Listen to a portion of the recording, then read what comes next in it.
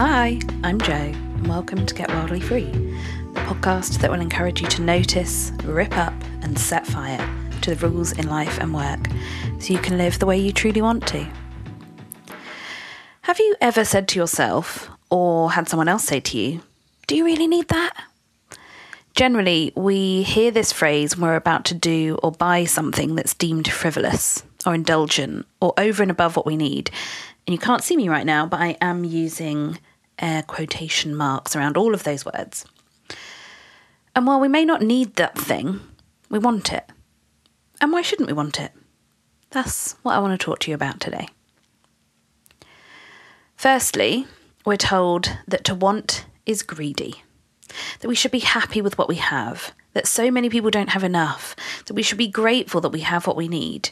And while we absolutely can be grateful for what we have, side note, I'll never tell you that you should do or be anything, that doesn't stop us from wanting more or different. And there's nothing wrong with that. But the patriarchy tells us that there is. The patriarchy has told us for generations that women can't be trusted with more. In the UK, for example, women weren't legally allowed to have a mortgage in their own name until the 1970s. We can't be trusted with money. Women were taxed as part of a married unit until 1990. Our earnings were simply an addendum to our husbands. We didn't exist, according to the tax office. Women could be refused service in a pub or bar until 1982. We couldn't be trusted with alcohol. Women could be fired for being pregnant until 1975. We couldn't be trusted to be employed and have a family. Women were not legally allowed to apply for a credit card or loan without a male guarantor until 1980. We can't be trusted to spend, borrow, and pay back money.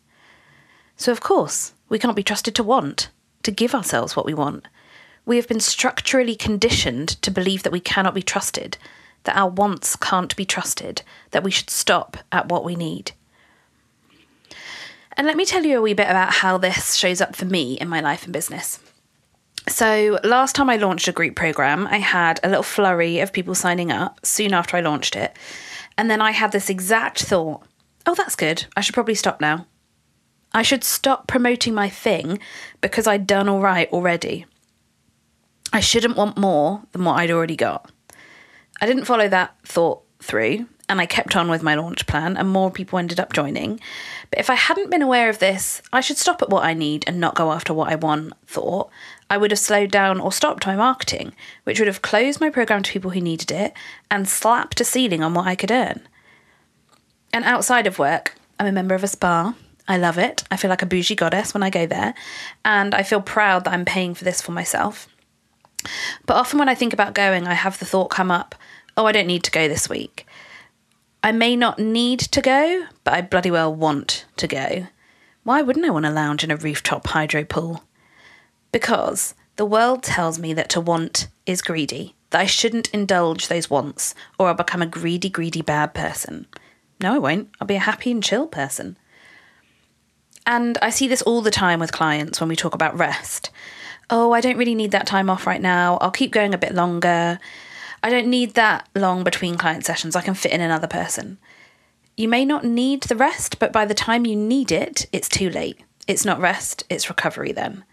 We'll chat more about rest another day. For now, back to needs and wants. Another reason we shy away from wants is because we're told that to want is shameful. Why should we want more or different than we already have? How dare we dream for more?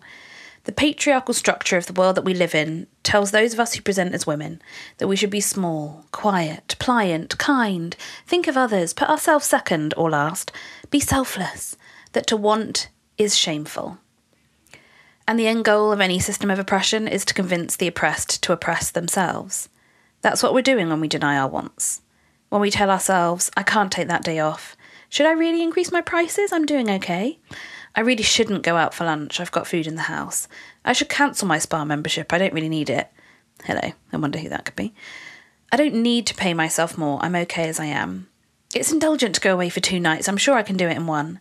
It's greedy to aim to bring in that much to the business. I'll be okay with blah. We're doing the patriarchy's job by keeping ourselves small, by telling ourselves it's shameful to want, by telling ourselves that we should just stick with what we need, by telling ourselves that we can't be grateful for what we've got and want more or different at the same time. Now, this is where it gets knotty. The patriarchy keeps us small, keeps us pliant, stops us from wanting, from going after those wants, and capitalism keeps us working, keeps us producing. So together, those two systems of oppression tell us, work hard, but don't make too much money, don't make it too easy. So we see hard work, hustle, run, do as the normal state, and ease in work as indulgent, lazy, and shameful. So we get caught in this trap of work, but don't be too successful at it. If it feels easy, it's shameful, wrong. It's a knotty old place that we're stuck in. So how can we get out of that knot? Firstly, we can be aware of how the many systems of oppression interrelate to influence our beliefs and behaviour. And of course, racism, white supremacy, ableism add yet more knotty threads to this. We can notice when those beliefs and behaviours might be showing up for us. And we can choose whether we want to perpetuate those beliefs and behaviours in ourselves. Then we can start to shift the way we think and the choices we make with practice.